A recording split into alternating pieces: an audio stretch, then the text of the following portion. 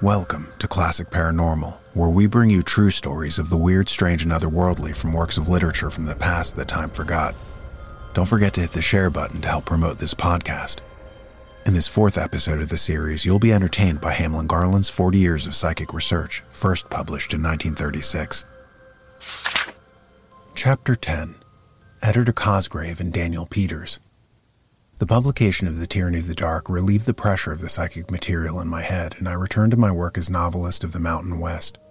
Nevertheless, I occasionally met with those interested in the occult and continued my reading of magazines devoted to the subject. One of my New York friends with whom I lunched now and again at the club was John O'Hara Cosgrave, the editor of Everybody's Magazine, which was one of the most widely read periodicals of the day. Notwithstanding his expert editorship of a popular periodical, Cosgrave was deeply interested in certain phases of Oriental thought. He was essentially a mystic, but found interest in my scientific approach to spiritualism. One night, in the autumn of 1907, I was a guest at a literary dinner in his home, and during dinner someone spoke of my book, The Tyranny of the Dark, and wished to know how much scientific observation it contained. My reply led to a general discussion of the hidden world about us, and for more than an hour I described my experiments with Mrs. Smiley, Mrs. Hartley, and other professional mediums. And all the while, Cosgrave listened gravely, saying little but very plainly absorbed by the turn which the talk had taken. At the close of the dinner, he said to me in his low, pleasant Irish voice, "What other subject could arouse and hold the interest of a group of varied personalities as this has done tonight? While you were talking, I was asking myself, would not an article by this man Garland interest my readers as it has interested my guests? Presented as you have presented it tonight, I believe it would be a successful feature. Will you consider writing 1 or 2 articles for me? I shall be glad to do so, but I should like to put my experiments and observations into the form of an after-dinner discussion. Something like that we have just ended. That's an idea. I am certain that such an informal expression of the subject would interest. Why not write out a sample article and let me see it?" Stimulated by his enthusiasm, I immediately set to work on a manuscript which pictured a group of people somewhat similar to his dinner party, in which scoffers, believers, scientific observers, and critics heckled me on the statements which I had put into The Tyranny of the Dark. This article, which I turned in a few days later, was read and approved not only by Cosgrave, but by his assistant editors Gilman Hall and George Barr Baker, and I was commissioned to go on with at least 2 more. A commission which up to this time no American magazine of general literature had dared to grant. It was in truth a perilous adventure, for it not only set me to work reading my files and digging up my notebooks, it led me to make new experiments in order to bring my articles up to date. I said to Cosgrave, "I am going to set aside all my other literary work and concentrate on this serial. I shall resume my search for new phenomena at once." He took a personal interest in my plans and not only furnished me the latest authoritative books on the subject, but promised to let me know the name of any reliable medium he might discover. The entire editorial staff became for the first time psychical students. It was a most interesting and delightful excursion into new territory for them. One day in Cosgrave's office on Union Square, he said to me, "A friend of mine, Dr. Turner, has become interested in a young law clerk who is an amazing medium. The doctor wants us to dine with him and afterward witness a performance of this psychic's stunts. His name is Daniel Peters, and Dr. Turner would like our aid in testing his powers." In this way it happened that a few days later I found myself in Dr. Turner's house, a handsome residence on one of the cross streets which used to have high social significance. The dinner party included 3 practicing physicians and their wives and a musician named Potter, a lively critical group. During the dinner, the question of male mediums came up, and I admitted that I had met but few in my experience thus far. Cosgrave asked for an explanation of this. In reply, I said substantially this: "It is true that there are very few men who are willing to give the time and temper to developing this power. Men are more active in habit and mind and body, and far less disposed to make mediumship a means to maintain communication with the dead. In most cases, mediums claim to have gone through a long and tedious training in the effort to acquire clairvoyance, clairaudience, independent voices, and independent writing. Materialization is a later and still more exhausting phase. Men who have anything to do decline to go through this training. In all my experience so far, I have had but 3 men who were able and willing to demonstrate any phase of psychic power. My theory is that we all have this power in some degree, but its liberation appears to be outside the will. Women are readier to assume this passive attitude. They are more patient during long hours of sitting in the dark. It is easier for them to sit regularly. They have less demand upon their time. They are more emotional, more inclined to make a religion of their revelations. The proportion of men to women in the business of mediumship is not more than 1 to 50, so far as my experience goes. It may be that it is 1 to 1,000. In truth, half the women I talk with on this subject have had what they call strange experiences. It is for this reason that I approach with a special interest our sitting with the young man Dr. Turner has provided. I hope he will lend his powers to a scientific investigation.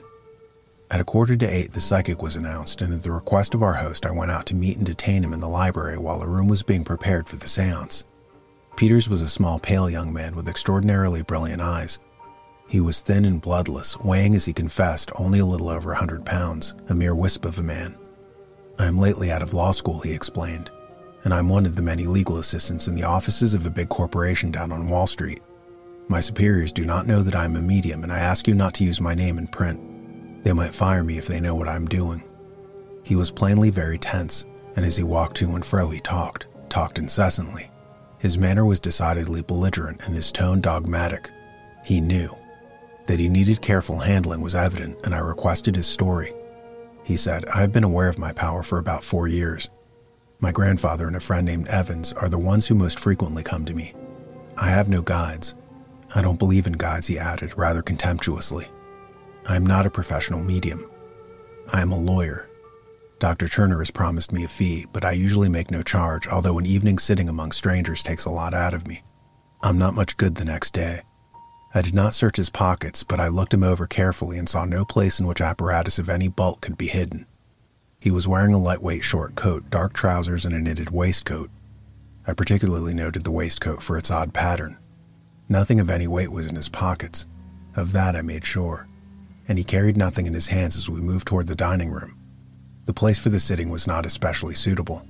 It was a reception hall midway between the doctor's office and the dining room, and not only was too large, but had more the character of a passageway than a room. Peter sensed this incongruity at once and expressed his discontent with it, but accepted the situation. He arranged our chairs around a small table which had been placed in the center of the hall and named Dr. Turner as the sitter on his left and placed Mrs. Turner in the chair on his right. This put me out of close contact with him. Cosgrave was not pleased with this, but made no objection. I regarded it all as preliminary. On the table were pencils and a pad of writing paper. After we had taken our seats, the psychic, who was in full control of the circle, curtly ordered us to clasp hands. He then linked his little fingers with the little fingers of Dr. and Mrs. Turner and drew their hands down upon his knees. The lights were then turned out, and the room became almost perfectly dark. But in a few moments, pale patches of light appeared around the windows. For half an hour, we listened while the doctor asked Peter shrewd questions concerning his muscular reactions and his mental state during a sitting. His replies were intelligent, keenly so, and some of his remarks were worthy of notice. "I seem to leave my body," he said. "When I think toward a person, I am there, all around him, inside of him at times." In expansion of this idea, I then asked, "Are you conscious of your inert body, the body you have left behind?" "No," he replied. "I look back at it and I am conscious of being in a different place, but I am not conscious of being in 2 places at once."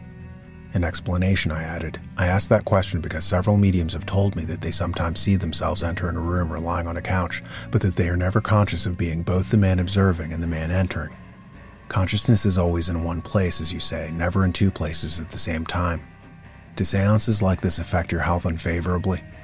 "No, they weary me, but no more than a prolonged period of study would do. I am very fond of chess, and I find that I do not play as well the next day after a sitting.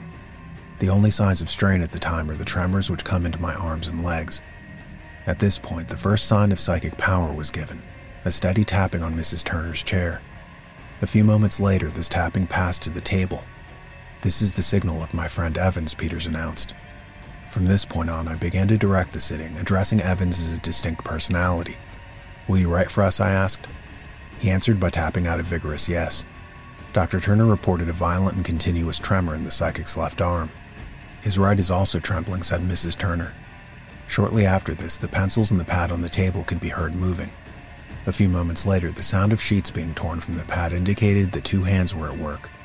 One of these sheets was flourished in the air close to my face, more than 2 yards from the psychic, while Dr. and Mrs. Turner reported firm control of his hands. And a moment later, Dr. Turner called out, "A hand is clutching my arm. Fingers are now tapping on my shirt front. There are 2 hands at work around my neck. They are taking off my tie. Be sure of your control," I warned. "It is unchanged," Turner replied. "My little finger is linked with his." Mrs. Turner now exclaimed, "The hands are now putting the collar around my neck. I plainly feel 2 hands. They are putting the doctor's tie around the collar. That cuts out the theory of hypnotism. Please leave the collar and tie where they are." Shortly after this, the man seated next to Turner spoke. I feel a strong pressure on my arm as if someone were leaning on it. Turner again spoke. Hands have unbuttoned my shirt front. They are stuffing pencils through the opening. Others reported hands patting them, but I felt nothing. I pretended to complain of this. "Is there no one here for me?" "There is someone here for you," the psychic replied. "Write your name," I urged, and immediately thereafter I heard the sound of writing. A sheet of paper was then torn off the pad and thrown across the table into my lap. A moment later, something hard struck the table in front of me with a crackle. "What is this?" I asked. "Those are my cuffs," said Peters. "They often remove my cuffs. They are the old-fashioned starch-removable kind." This suggested one of Zollner's experiments, and in a spirit of banter I said to the invisible one, "Evans, remove Dr. Turner's vest. If you can do that while the psychic's hands are held, it will parallel some of Alfred Russel Wallace's tests." Turner reported that the hands which had been at work around him had left him, and Peters immediately called out, "They're working on me. They're taking my vest off. Please see that every hand is clasped." With this warning, we tightened our chain of hands, and in less than a minute something soft fell across my knee. I announced this. "I think it's the psychic's vest, but don't break the chain of hands. If this garment which I feel on my knee is Peters's vest, we have a phenomenon quite as marvelous as any of Zollner's." Dr. Turner then said, "His left little finger is still linked with mine. It has not been free for an instant." Mrs. Turner added, "There has been no movement in his right arm. His hand trembled, but it did not move from mine. If the reader thinks it is an easy trick to take off his coat while his hands are being held and while he is sitting between two alert people, let him try it. It is a complicated process even when one is free to use both arms. It is practically impossible to remove one's coat with one hand held.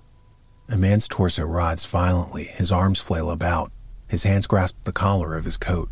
One arm must go behind him. He cannot shrug himself out of his sleeves. Such movements could not take place without detection.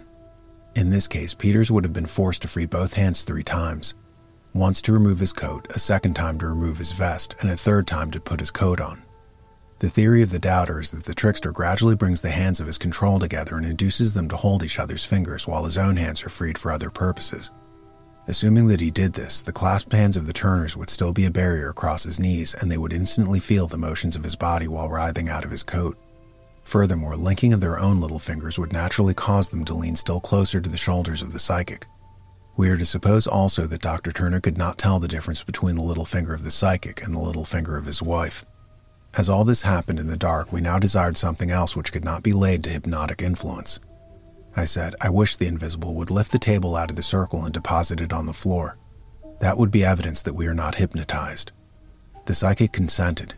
"They will do this, but every hand must be held firmly, and no one must move. All ready now. Silence. Don't stir." With all hands clasped, we sat in deep silence, waiting.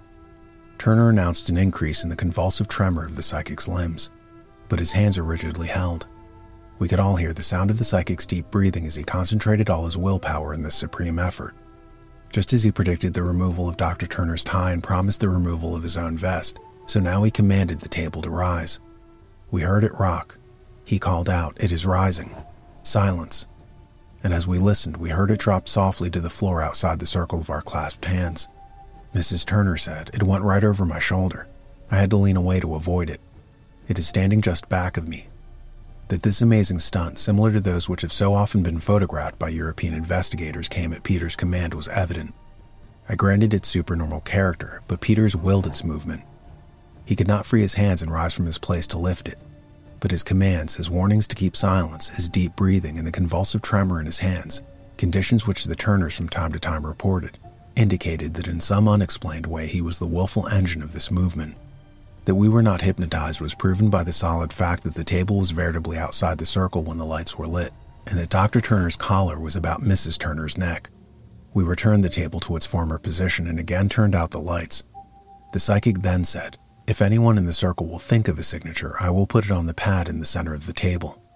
He did not say, "The spirits will put it on the pad." He said, "I will put it on the pad." Obviously, he regarded this as another action wholly under his control. Dr. Turner spoke. "I'm thinking of a signature." "Is it outlined in your mind?" "Yes, I see it clearly." Almost immediately, the sound of writing on the paper in the center of the table could be heard. Peters then asked, "Is it written?" As I listened, I heard the sheet being torn off. "They are folding it," I said. Raps indicated the completion of the task. On turning up the lights, Dr. Turner found a name written on the pad. "It is my brother's signature," he said, exactly as he was accustomed to write it. The psychic said that he could produce in this way the signature of anyone. He did not say that he could distinguish the signatures of a dead man, but left us to infer that he could. The only thing necessary is to have a clear picture of it in a living brain. A surprise was awaiting me. On the sheet of paper which had been ripped off the pad and thrown over the table to me, I found the name Taft written in the peculiar up-and-down script of my wife's father, Professor Taft. I had not been thinking of him. I had not attempted to visualize his signature, and no one in the circle knew his writing or that he was related to me. There was something inexplicable in this fact. As for the vest which had been thrown into my lap, it was plainly the one Peters had been wearing when we sat down, and he was now without a vest. If we are to suppose that he took it off before his hands were controlled, it must be said that at the moment it was thrown to me, his hands were in the grip of Dr. and Mrs. Turner. Furthermore, I suggested the feet. We all examined the vest closely. It was not a trick garment. It had no seams up the back or sides. It was a plain, soft, knitted vest. His cuffs, which had been taken off before the vest, were on my side of the table also. Assume that here was a trick. How shall we explain the lifting of the table over our heads? He could not have raised this table, even with both hands free. But his hands were not free. At the very moment of the table's flight, Dr. Turner and Mrs. Turner both said, "We gripped the psychic with a special determination to prevent movement." His knees trembled, but his hands did not move. Nevertheless, I had the feeling that all these baffling phenomena somehow came from Peter's organism, reinforced by a force to which all of the sitters contributed. Peters now rose, saying, "Conditions are so favorable, I shall try to produce some materializations." Taking his chair in his hands, he withdrew into the hall which led to the closed door of the dining room, and at his request we all took seats in a half-circle facing the portiere behind which he had disappeared. The room was then darkened as before. Almost immediately 2 or 3 lights like the twisting flames of candles, singular, glowing yet not radiant, violet in color, developed high up along the top of the portieres and drifted slowly across, rising toward the ceiling, where they vanished. These were followed by a broad glowing mass of what looked like a white-hot axe blade. It was irregular in shape and about 6 inches wide. This reminded me of Crooks's report of a similar glowing substance which he declared he had held in his hands. As this disappeared, a wild whoop startled us. It was as if a roguish boy had opened a door, shouted a word, and slammed the door after him. This ended the sitting. After the psychic had left the house, we fell to a discussion of the puzzling aspects of this performance, for that is what it seemed to be. To me it was less of a novelty than to most of the others, but it presented some entirely new phases. The reader will recall that I had dictated words to be written under glass and on closed slates, and that I had many times witnessed the levitation of objects, some of them in the light, but never had I shared in a sitting wherein a man's vest was removed while both his hands were rigidly controlled. "I am certain that 2 hands were operating when my collar and tie were being removed," Turner declared. To me, I replied, "The reproduction of the handwriting of my wife's father, Professor Taft, is the most puzzling of all. Taft was a professor of geology. He hated the word mystery. He was intolerant of all spiritualistic discussion. Why should his name be written and tossed to me? I was not thinking of him. He and I were not especially sympathetic. Why should his name come rather than that of my own father?"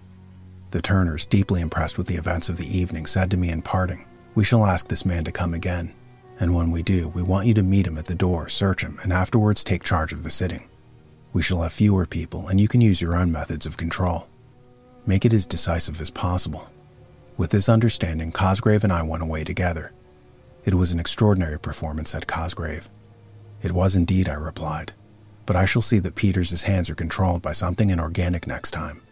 There is virtue in tape and dental floss." Chapter 11. More about Peters. Peters interested me. I gave a great deal of thought to his performance, which from any point of view was astonishing. And when Dr. Turner invited me to another séance and requested me to take full charge of proceedings, I was quick to accept. And so it happened that I again met our young psychic in the reception room of the Turner home, prepared to search him before we entered the sitting room. He was less belligerent than at our previous sitting. He was indeed friendly in tone and submitted to my search of his clothing with serenity. He had nothing in his pockets but his handkerchief, a few coins, and his watch. And as I ran my hands over his body, I was painfully impressed by his emaciation. He was almost a skeleton. He bore himself with dignity, however, and his replies indicated a very genuine pride in his singular endowment. As he preceded me into the seance room, I made certain that he carried nothing in his hands, and I made certain that nothing bulky was in his pockets. After placing him in an armchair on the same side of the same table as before, I said, "Dr. Tucker wishes me to be in control tonight, and I would like to employ dental floss as a manacle." "Employ anything you like," he retorted. Taking out my spool of floss, I tied his right wrist to the arm of the chair and also to the left wrist of the young woman who had been given a seat at his right. I did the same with his left wrist, which I was to control. His hands had some play in these bonds, but as they were tied to the chair and to me and to my assistant, I felt sure that he could not move objects at a distance. In addition, I hooked the little finger of my right hand with the little finger of his left hand. Almost immediately after the lights were turned out, he was seized with a convulsive shiver which shook his whole body, but his hand did not move. Soon a faint bluish smoke-like cloud developed in front of his chest just below his chin, filling the space between the arms of his chair. Out of this cloud a hand darted swift as light and clasped my left wrist firmly, but for an instant only. It was a right hand. A moment later this hand came again and ruffled the sleeve of my coat as if to uncover my cuff as a place on which to write a message. I ask the reader to observe that to do this normally, the psychic would have been forced not only to break the link of his little finger with that of the alert young woman on his right, but to escape the bond of dental floss and reach entirely across my body to my left wrist. To do this without breaking the thread was impossible. There was not 2 inches of play in the thread, and no strain was reported by the girl whose wrist was tied to his. As if to confound me, the spectral hand then darted out to the center of the table and took up the pad. I could see it at this moment plainly outlined. It possessed apparently only 3 digits. His left hand in my control trembled, but did not otherwise move. At this point he said, "I'm thirsty." We had placed on the table a glass of water, but before I could decide to loose my hold and feel for the glass, the spectral hand darted out, seized the goblet, lifted it, and brought it to the psychic's lips. I could see the fingers clasping it, and the arm, which was like a dim ray of light, seemed to go out from his bosom. The hand held the glass while the psychic drank. By bending his head, he was able to touch his lips to the glass, which was gently tipped for him. All this was not imagination on my part, for the glass moved and the psychic drank a part of the contents. Furthermore, writing afterward appeared a full yard from the psychic's hands and remained in evidence. It was not imaginary. Sometimes the phantasmal arm appeared black, sometimes white, but always it appeared to be a right hand. Although Miss Brown constantly reported no movement in the hand she held, and the dental floss remained faithful to its task. As the glass rose to the psychic's lips, I plainly perceived the arm. It appeared to be clothed in gray vapor, and the hand showed only 3 fingers. But when it grasped my wrist, it was full-fashioned and vigorous. I felt it as distinctly as if it had been a normal hand. And yet the young woman who controlled his hand and to whose wrist he was linked testified that he had not moved. As dental floss is very fine, very strong, and cannot be untied even in the light, I regarded it as superior to handcuffs, rope, or cord as a means of control. The psychic could move his wrists only an inch at most, and to reach and clasp my left wrist without breaking that filament meant a sweep of nearly a yard. If there is any virtue in a silk thread, his hand did not move. True, I may have imagined the hand clasp, but the water in the glass was diminished. That was not imagined. The sitting was less startling than before, but the control was rigid and the phenomena wholly inexplicable. The writing on the pad in the middle of the table, the lifting of the glass of water, and the clasp of that spectral hand upon my wrist were the outstanding phenomena, and are so noted in my diary. Other events which were repetitions I did not record. According to an entry in my diary a month later, I made a 3rd test of this amazing young man. I quote, "Determined to increase my control, I drew the sleeves of his coat tight round his wrists and nailed them to the chair arm with long upholstery tacks. In addition to this, I used again the dental floss, and yet while Dr. Turner himself held one hand and I the other, spectral arms developed before the psychic's breast, writing appeared on a pad in the middle of the table, and as a climax, the psychic's undershirt was removed and tossed across the table. Not much happened, but what did happen was under rigid test conditions. This brief but authentic note, made immediately after my return to my hotel, covers a most astounding performance, one which requires extended comment. Again, for the 3rd time, I had met Peters in the hall and searched him to see that he carried nothing bulky to the seance room. Determined to make it absolutely impossible for him to lift his arms 1 inch from the chair, I had brought the cuffs of his coat tight about his wrists and had driven down through the double fabric 2 long upholstery nails.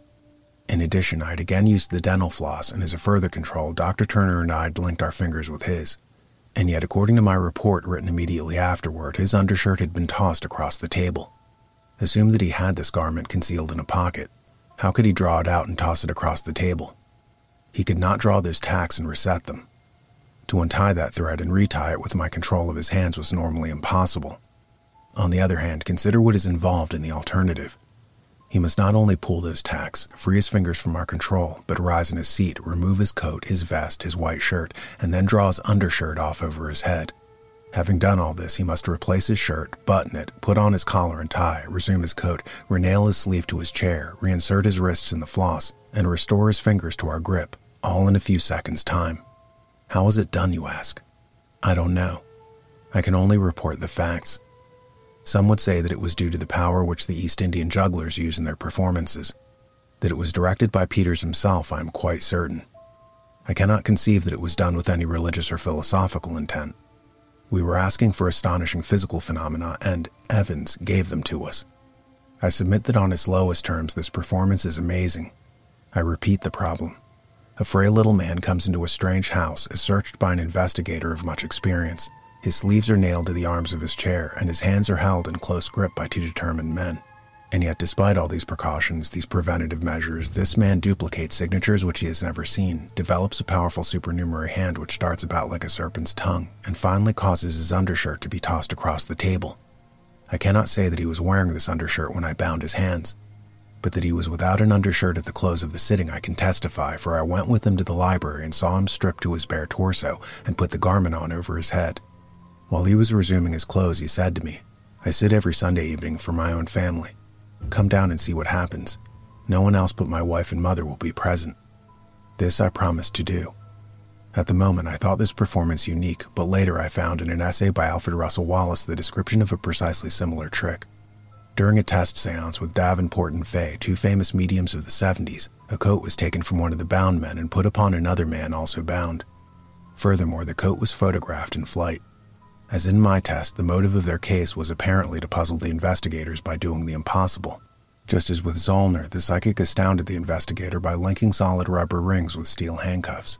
Such feats of magic have only an indirect bearing on the spirit hypotheses, but they may be taken as an evidence of the fourth dimension. In accepting Peters' invitation to join his Sunday evening family circle, I had no anticipation of anything more than the usual dark sitting in which devoted believers hold intercourse with their dead. I did hope, however, for a candid talk with Peters during which I might learn more of his singular power. He met me at the station, and as we walked up the leafy street of a commonplace little village, we discussed his mediumship quite frankly. He admitted that it was a physical strain. I find my office work difficult the day after a sitting. That is why I seldom sit for strangers. My Monday forenoons are always draggy, but my wife regards these Sunday circles as a kind of religious ceremony, and I hate to disappoint her and her family. His home was a small apartment in the second story of a detached frame house, and as the night was warm, the windows were all open. The group consisted of Mrs. Peters, her daughter, a girl of 12, her mother, and a young Pole, a personal friend of the psychic. The front bedroom, an alcove which led from this room, had a window but no door. Peters insisted on my searching this room. This I did, but found nothing to suspect. The window was open and looked down upon the sidewalk from 10 feet below. 2 oil lamps, one at the piano and the other on a small table, furnished the light. After the Pole, the old woman, and I had taken seats in a row against the wall, Mrs. Peters went to the piano. The little girl reclined on a bench by the open window. She was in full view all the time. Placing a chair in the alcove, Peters drew the portieres of the alcove, shutting himself behind them. Mrs. Peters then blew out one of the lamps and turned the other low. I could see her dimly as she began softly to play the piano. But as it was all in the nature of a family ceremony and not in any sense a test seance, I made no objection to the absence of control. I was merely a visitor and expected nothing important. After a few moments of silence, I observed a cloud of glowing vapor slowly forming on the floor just in front of the portieres. It resembled, as it rose, a cone of firelit steam like that which rolls from a locomotive smokestack on a winter morning. It expanded as it slowly rose, and at last out of it the dim figure of a man emerged. He spoke in a foreign tongue, and I observed that his voice resembled that of the psychic. The Pole who sat beside me on the couch called out, "It is my brother." Then to Mrs. Peters he said, "Play the Polish national hymn." She complied, and as the hymn swelled out, the Pole began to sing, if a husky tuneless moan can be called singing. It was evident that he had no sense of pitch, and when the phantom joined in the chant, I noted that his voice exhibited precisely the same lack of tune. He too was unmusical. It was as if the spirit were a duplication of the Pole, and I said to myself, the Pole is singing with his double. The spiritualist would say he was singing with his reincarnate brother, and perhaps he was. This form then faded out, and another, supposedly a materialization of Evans, the psychic's guide, took his place. This dimly seen figure appeared enveloped in a cloud of vapor, but his voice was distinct. At his invitation, I went forward to shake hands with him. He seemed taller than the psychic, but his manner of speech was distinctly similar to that of Peters. I could not see his face. The hand he offered me was draped in an exceedingly fine, faintly shining material, cobwebby in texture, which appeared to melt away between my fingers and his. The hand was narrow and pointed. I felt its bones for a moment. When I released it, the figure vanished like a bubble. It made no sound when it appeared, and none as it disappeared. One instant it was there, the next it was not. The psychic then called from the alcove, "More light." Mrs. Peters then turned up the wick of the oil lamp till I could see all the persons and all the furniture in the room, and when a few minutes later the psychic reappeared in front of the portieres, I could see him plainly, even to the color of his necktie. In fact, the light in the room was quite as strong as the usual lighting of a cottage. I could follow every movement he made, and I located Mrs. Peters and the little girl. The Pole and the old lady were seated beside me. Peters appeared distraught. His face was white and his hair rumpled. Taking a position about 6 feet from the center of the portieres, he called sharply, "Come out." His voice was commanding in tone, like that of an officer addressing a subordinate. Suddenly, silently, and apparently without displacing the folds of the curtain, the form of a man appeared outside the portieres and stood at attention like a soldier. He wore a turban of gray-white material, and his body was draped in the same filmy stuff. His shoulders were broad and well-shaped, and his head and face clearly defined. His nose and chin were firm and manly, but I could not discern his eyes. His knees did not show, and although his drapery did not touch the floor, he had no perceptible feet. He gave the impression of a form suspended, unfinished, in the air, and yet with bulk. Whether the psychic commanded him to greet me or not, I cannot now recall. But the phantom, as if to show that he was alive, bowed to me 3 times gracefully, slowly, and solemnly, while the psychic, with both hands outstretched and with bent trembling legs, crept slowly toward the figure. At the same time, the phantom moved toward the psychic as if drawn by some magnetic force. They met in the center and appeared to coalesce like 2 drops of mercury. The figure vanished seemingly into the body of the psychic, who reeled backward through the curtains and fell like a log on the floor. The portieres resumed their position, but one of his feet projecting from beneath the drapery gave evidence for some minutes of his prostration. None of the family seemed disturbed. The wife at the piano played softly one of her husband's favorite tunes, and a few minutes later he reappeared outside the curtains looking pale, weary, and bewildered, but quite normal in speech and manner. This experience standing alone has little value, but coming after my many experiments with ectoplasmic hands and arms, I considered it worth recording along with this testimony. He said, "I held the form just as long as I could in order that you might study it. I held it till my legs felt hollow. I could feel the force go out from my forehead and from my solar plexus, and then I collapsed." Mrs. Peters did not consider it an especially notable exhibition. We often have much more powerful manifestations. One night, a huge figure, almost naked, a tremendous athlete, came out through the portieres holding Daniel like a baby on his uplifted palms. Sometimes the voices which come shake the walls. As I sat listening to these incredible tales, I could hear the katydids snoring outside in the trees. The little girl was still sitting in bored silence at the open window. That they all believed in their phantasmal visitors and considered them celestial in origin was evident. The doubter will say it was all a skillful arrangement of sheets and wires, and I cannot prove it otherwise. Although at the moment I believed in the honesty of the psychic. After all, it was in harmony with the reports of Crooks and Richet. Peters walked down to the station with me, subdued and rather silent. I said to him, "I believe in you, but that phantasmal visitor was not wholly convincing. I cannot make report of this evening's work as I shall do with your sittings at Turner's. I would like your cooperation in a series of thoroughly scientific electrical and mechanical tests. Would you consider such a series?" After a moment's thought, he gravely replied, "Yes, I'll go into such a series of experiments, provided you will take out a $10,000 policy on my life in favor of my wife." "That is only fair," I agreed. "I will take the matter up with Cosgrave tomorrow." On the following day, I reported this talk to Cosgrave and his editors. I believe in this man, but we must consider the dangers in such a trial. He is very frail. He might at any moment expire under test. Can't you imagine the newspaper headline? "Psychic expires under Garland's hands." I'm not inclined to take the risk. Cosgrave concurred with me and wrote to Peters saying, "We have decided not to make the experiment." Thus ended my experience with this singular and amazing person. I never saw him again. A year or 2 later, when in the city, I tried to get in touch with him but failed. I could not find him in the telephone list nor in the city directory, Letters sent to his old address came back to me. Whether he had returned to a southern home or had died under trance, I never knew. Chapter 12. The Hidden Universe. One of the commonest observations made to me, and one usually spoken with a sigh, is this: nothing mysterious ever happens where I am. To most men and women, the earth is a good, dependable, but rather commonplace old ball. They find the soil firm under their feet. Clouds gather over their heads, and rains fall. Men walk behind their plows or wield hammers in their shops, while the women go about their household duties with no sense of the hidden forces at work around them. Reporters and editors busied with news are liable to the same misconception, even in the midst of an incessant clamor of accidents and crimes. Whatever is habitual is true, but dull. Murder, robbery, divorce are all in the day's work. Mankind is like that, they say. But stories of haunted houses, poltergeists, and phantasms of the living are different matters altogether. They simply don't happen. I will not say that the editors of Everybody's Magazine doubted the existence of the hidden world, but I am quite certain that they were amazed by the mass of letters and detailed reports of inexplicable happenings which fell upon their desks as a result of my serial, The Shadow World. Many of these manuscripts were addressed to me, but as it was impossible for me to read even a tenth part of them, I asked that they be turned over to subordinates for classification. The most important fact about these letters, said Cosgrave, is their agreement on all essential points. They show that a perception of the occult world is more general than any of us had suspected. The most illogical of these happenings are reported from opposite ends of the earth. One story confirms another. It is an astounding revelation of hidden forces. I'd like you to give thought to the best way in which to make use of this material.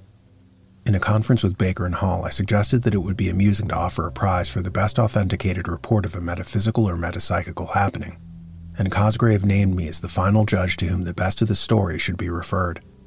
The announcement of this competition was followed by another astounding wave of correspondence. Bulky manuscripts began to arrive, each one accompanied by sheaves of affidavits from local authorities, all vouching for the story or certifying to the reliability of the writer. How can we authenticate the authenticators, I asked when the stories were turned over to me. With true editorial craft, Cosgrave replied, "It is not necessary that we enter a court of law to prove that affidavits are fraudulent. After all, our job is to hold the interest of our readers in this subject for a few months longer. I have on my desk the original copy of the call for these tales, and some of the manuscripts just as they went to the printer, and as I read them now in the light of my later experience, I do not find them impossible of credence. One of my reports is headed, The Poltergeist, and reads as follows. At the bottom of every tradition there is a kernel of truth. The almost universal belief in ghosts from the earliest times to the present would seem to indicate that there is a real basis for such a belief. As Roche says, tradition on the whole has not been deceived. The occult world exists. At the risk of being looked upon by my contemporaries as a fool, I believe that phantoms exist, and that they are the basis of the belief in ghosts." Commenting on this, I went on to say, "I have never seen a ghost, but if there is any value in human testimony, there are times and places when phantoms in human shapes have veritably manifested themselves with startling vividness. Men and women of all ages and all countries attest this. The mass of evidence in support of ghosts is enormous. These uneasy spirits wandering dim halls, dragging clanking chains, uttering groans of agony, these invisible beings with echoing footsteps at midnight, all seem to be connected with murder, robbery, or some other act of violence. Some of the phantoms are evildoers, some are the victims, but always they are connected with injustice. One of the ghost stories sent in to us was so circumstantial in detail and so natural, even in its mysteries, that I put it high on the list of eligibles for the prize. It was written by a Chicago newspaper woman whom I had met and whose reputation for accurate reporting was excellent. Her story told of a haunted house in which she had lived for several years, and after recording the usual details of doors mysteriously opening and shutting, bells ringing, and the like, she wrote, "The ghost in this case was the former owner and occupant of the place, who always appeared in a seedy Prince Albert frock coat while in the sitting room, but when seen in the basement or kitchen dressed like a working man. He came and went so often that we accepted him as an occupant. We merely said, 'There's old Lane again,' and turned to our reading." The particular event which interested me was reported to Mrs. Ford by her housekeeper, a middle-aged woman who slept in an upper story of the house. Her first duty of the morning was to go down to the basement, shut the furnace door, and open its drafts. One very cold morning, as she lay dreading the task, so she stated, I thought of our ghost. I said, "Old Lane, if you were any use in the world, you'd shut that furnace door for me." No sooner had I spoken when bang went the furnace door, and in a few minutes I could see the warm air coming up. Did you ever hear before of a ghost doing a useful deed like that? Asked the writer of the article. I never did, and it was this kindly practical action on the part of the ghost with several others equally natural which gave Mrs. Ford's story its most unusual character. We often saw him on the stairs, she went on to relate, or in the kitchen always wearing a velvet skull cap and brown corduroy jacket and shabby trousers, the costume as we afterward learned which he had habitually worn in the house, but when we saw him in the drawing room he wore a black suit with frock coat. In short, as a ghost he was governed by a sense of propriety as when in the flesh, a most remarkable ghost. Mrs. Ford's explanation involved the mediumistic power of her housekeeper. We came to feel that Mr. Lane was a beneficent presence always ready for a kindly response to any demand within his power. He seemed to prefer the basement and kitchen which he seemed always inspecting. This story interested and amused us all, but the manuscript which won first prize was the vivid account of a series of rather horrifying events in a circle of psychic experimenters in Nashville, Tennessee. The reporter in this case was Ida K. Reno, well known in the city, who stated that their sittings were wholly private with no professional medium present. Her report, accompanied by voluntary affidavits from several distinguished citizens, reached a most startling climax. She stated that after a large number of sittings, a beast of unknown sort made itself heard and felt beneath the table around which she and her friends were sitting. I have not the manuscript at hand and can only write of it from memory, but one of the chief events remains in my mind. Mrs. Reno went on to say that a well-known lawyer in the town not only scoffed at their reports, but truculently said, "Let me come into your circle.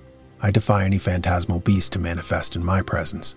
He went, and in the midst of the seance, a dark seance, someone called out, "There is a huge cat under the table. I feel its paw on my knee." Another said, "It is not a cat, it is a dog. I felt it brush against my legs." With a snort of derision, the lawyer skeptic replied, "I'm going to prove that there's neither cat nor dog under the table." Getting down on the floor, he began to feel about with his hand. Suddenly, with a yell, he scrambled to his feet, caught up his hat, and rushed from the house. On the following day, he explained his panic. A huge hairy beast hurled itself against me, a brute of enormous power. It followed me all the way home. Some months later, while lunching with Judge John M. Dixon of Nashville, I mentioned Mrs. Reno and told this story. He said, "I knew that group, and I know the lawyer who fought the Phantom." He confessed that he'd been chased to his home by the beast. Up to this date, I'd received no well-authenticated stories of the materializations of animals, but one came in from New Orleans. A woman asserted that she had held in her lap during a seance the materialized form of a favorite cat. Later reports from Paris described the photographing of strange animal forms during certain test circles of experts. A great bird was photographed with outstanding wings, sitting on the head of a psychic. These stories of animal phantasms gave me a great deal of thought. If a cat or dog can be materialized in a seance, I said to Cosgrave, then any bird or animal can be materialized. Such thought forms invalidate the theory of immortality. If a favorite cat can be thus recreated, then a pet canary, a horse, or any creature definitely thought upon and wished for may be brought into the circle. Our third prize went to a story in which an officer of a steamship related his experience with a phantasmal messenger. This story, which I must also quote from memory, was substantially as follows. While on his way to Japan and with his ship about 300 miles from Seattle, this captain late at night had occasion to go to his office for a paper of some sort. As I entered the door, I was amazed to find a man seated at my desk. He was writing and seemed not aware of me. I saw him plainly. He was a powerful figure in uniform, evidently first mate of a ship. As I stepped toward him, he vanished, and I thought of him as a vivid hallucination till I reached my desk and found their words plainly written. "We are in distress. Steer northeast 100 miles. Hurry, we are sinking." This vision so wrought upon me that I turned from our course and steered northeast as requested. After sailing for several hours, we came in sight of a vessel in distress, and on boarding her I was met by the man of my vision, his exact double. My recollection is that the officer of the disabled vessel assured the captain that he had no consciousness of being a phantasmal messenger, but that he had gone to sleep while greatly troubled about the fate of his ship. While mentally seeking for help, he was wholly unaware of being in the other man's stateroom. In this case, the ghost was the phantasm of a living man. There are many other stories which seem to prove that phantasms of the living are possible. I have never witnessed such a phenomenon, but cases are reported where the psychic seems able to leave his body and visit distant chambers, describing what he sees there. But when an officer of a vessel visits another one 100 miles away and writes a warning, remaining unconscious of the act, we have an entirely different problem. The most unusual character of this manuscript gave it high place. These authenticated tales prove that hundreds of thousands of the readers of my serial believed in an occult world, and were prepared to testify to personal experiences which revealed it. However, to these people, to most people, the birth of a chick, the change of a tadpole into a frog were commonplace everyday events. Only when a hammer moved by itself or a cannonball fell from the ceiling did they begin to marvel at the mysteries which make up life. Many of the wonder tales which came in related the absurd antics of poltergeists. One long report from Virginia, authenticated by the village priest, the local doctor, and the justice of the peace, was so mad, so illogical in its sequences that no one could imagine them. Showers of nails and rusty bolts dropped upon two young girls in their beds. A cannonball fell from the ceiling upon the stairs and remained there. Tools and horseshoes taken from a distant blacksmith shop hung themselves on nails in the kitchen, and many other equally absurd tricks were played. Another story, equally fantastic, came from a Colorado ranch where in the flash of an eye a dinner cloth fully covered with dishes and food was swept from the table out into the yard. The cloth was found later wound deep in a churn filled with buttermilk. Stones fell from the ceiling and dishes flew about like a flock of scared hens.